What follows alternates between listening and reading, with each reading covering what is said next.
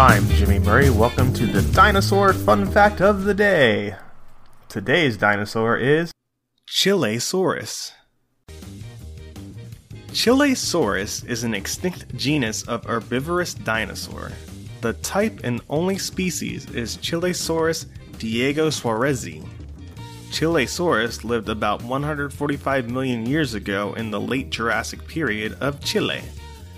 Showing a combination of traits from theropods, ornithischians, and sauropodomorphs, this genus has far-reaching implications for the evolution of dinosaurs, such as whether the traditional Saurischian ornithischian split is superior or inferior to the newly proposed group Ornithoscelida. Chilesaurus measured roughly 3.2 meters or 10.5 feet from nose to tail. The holotype is a smaller individual of half that length. The most unusual feature of Chilesaurus is its spatula-shaped elongated teeth obliquely pointing forwards. Such dentition would be unique in the theropoda, where it has sometimes been recovered, and is typical for an herbivore, indicating Chilesaurus was a plant eater.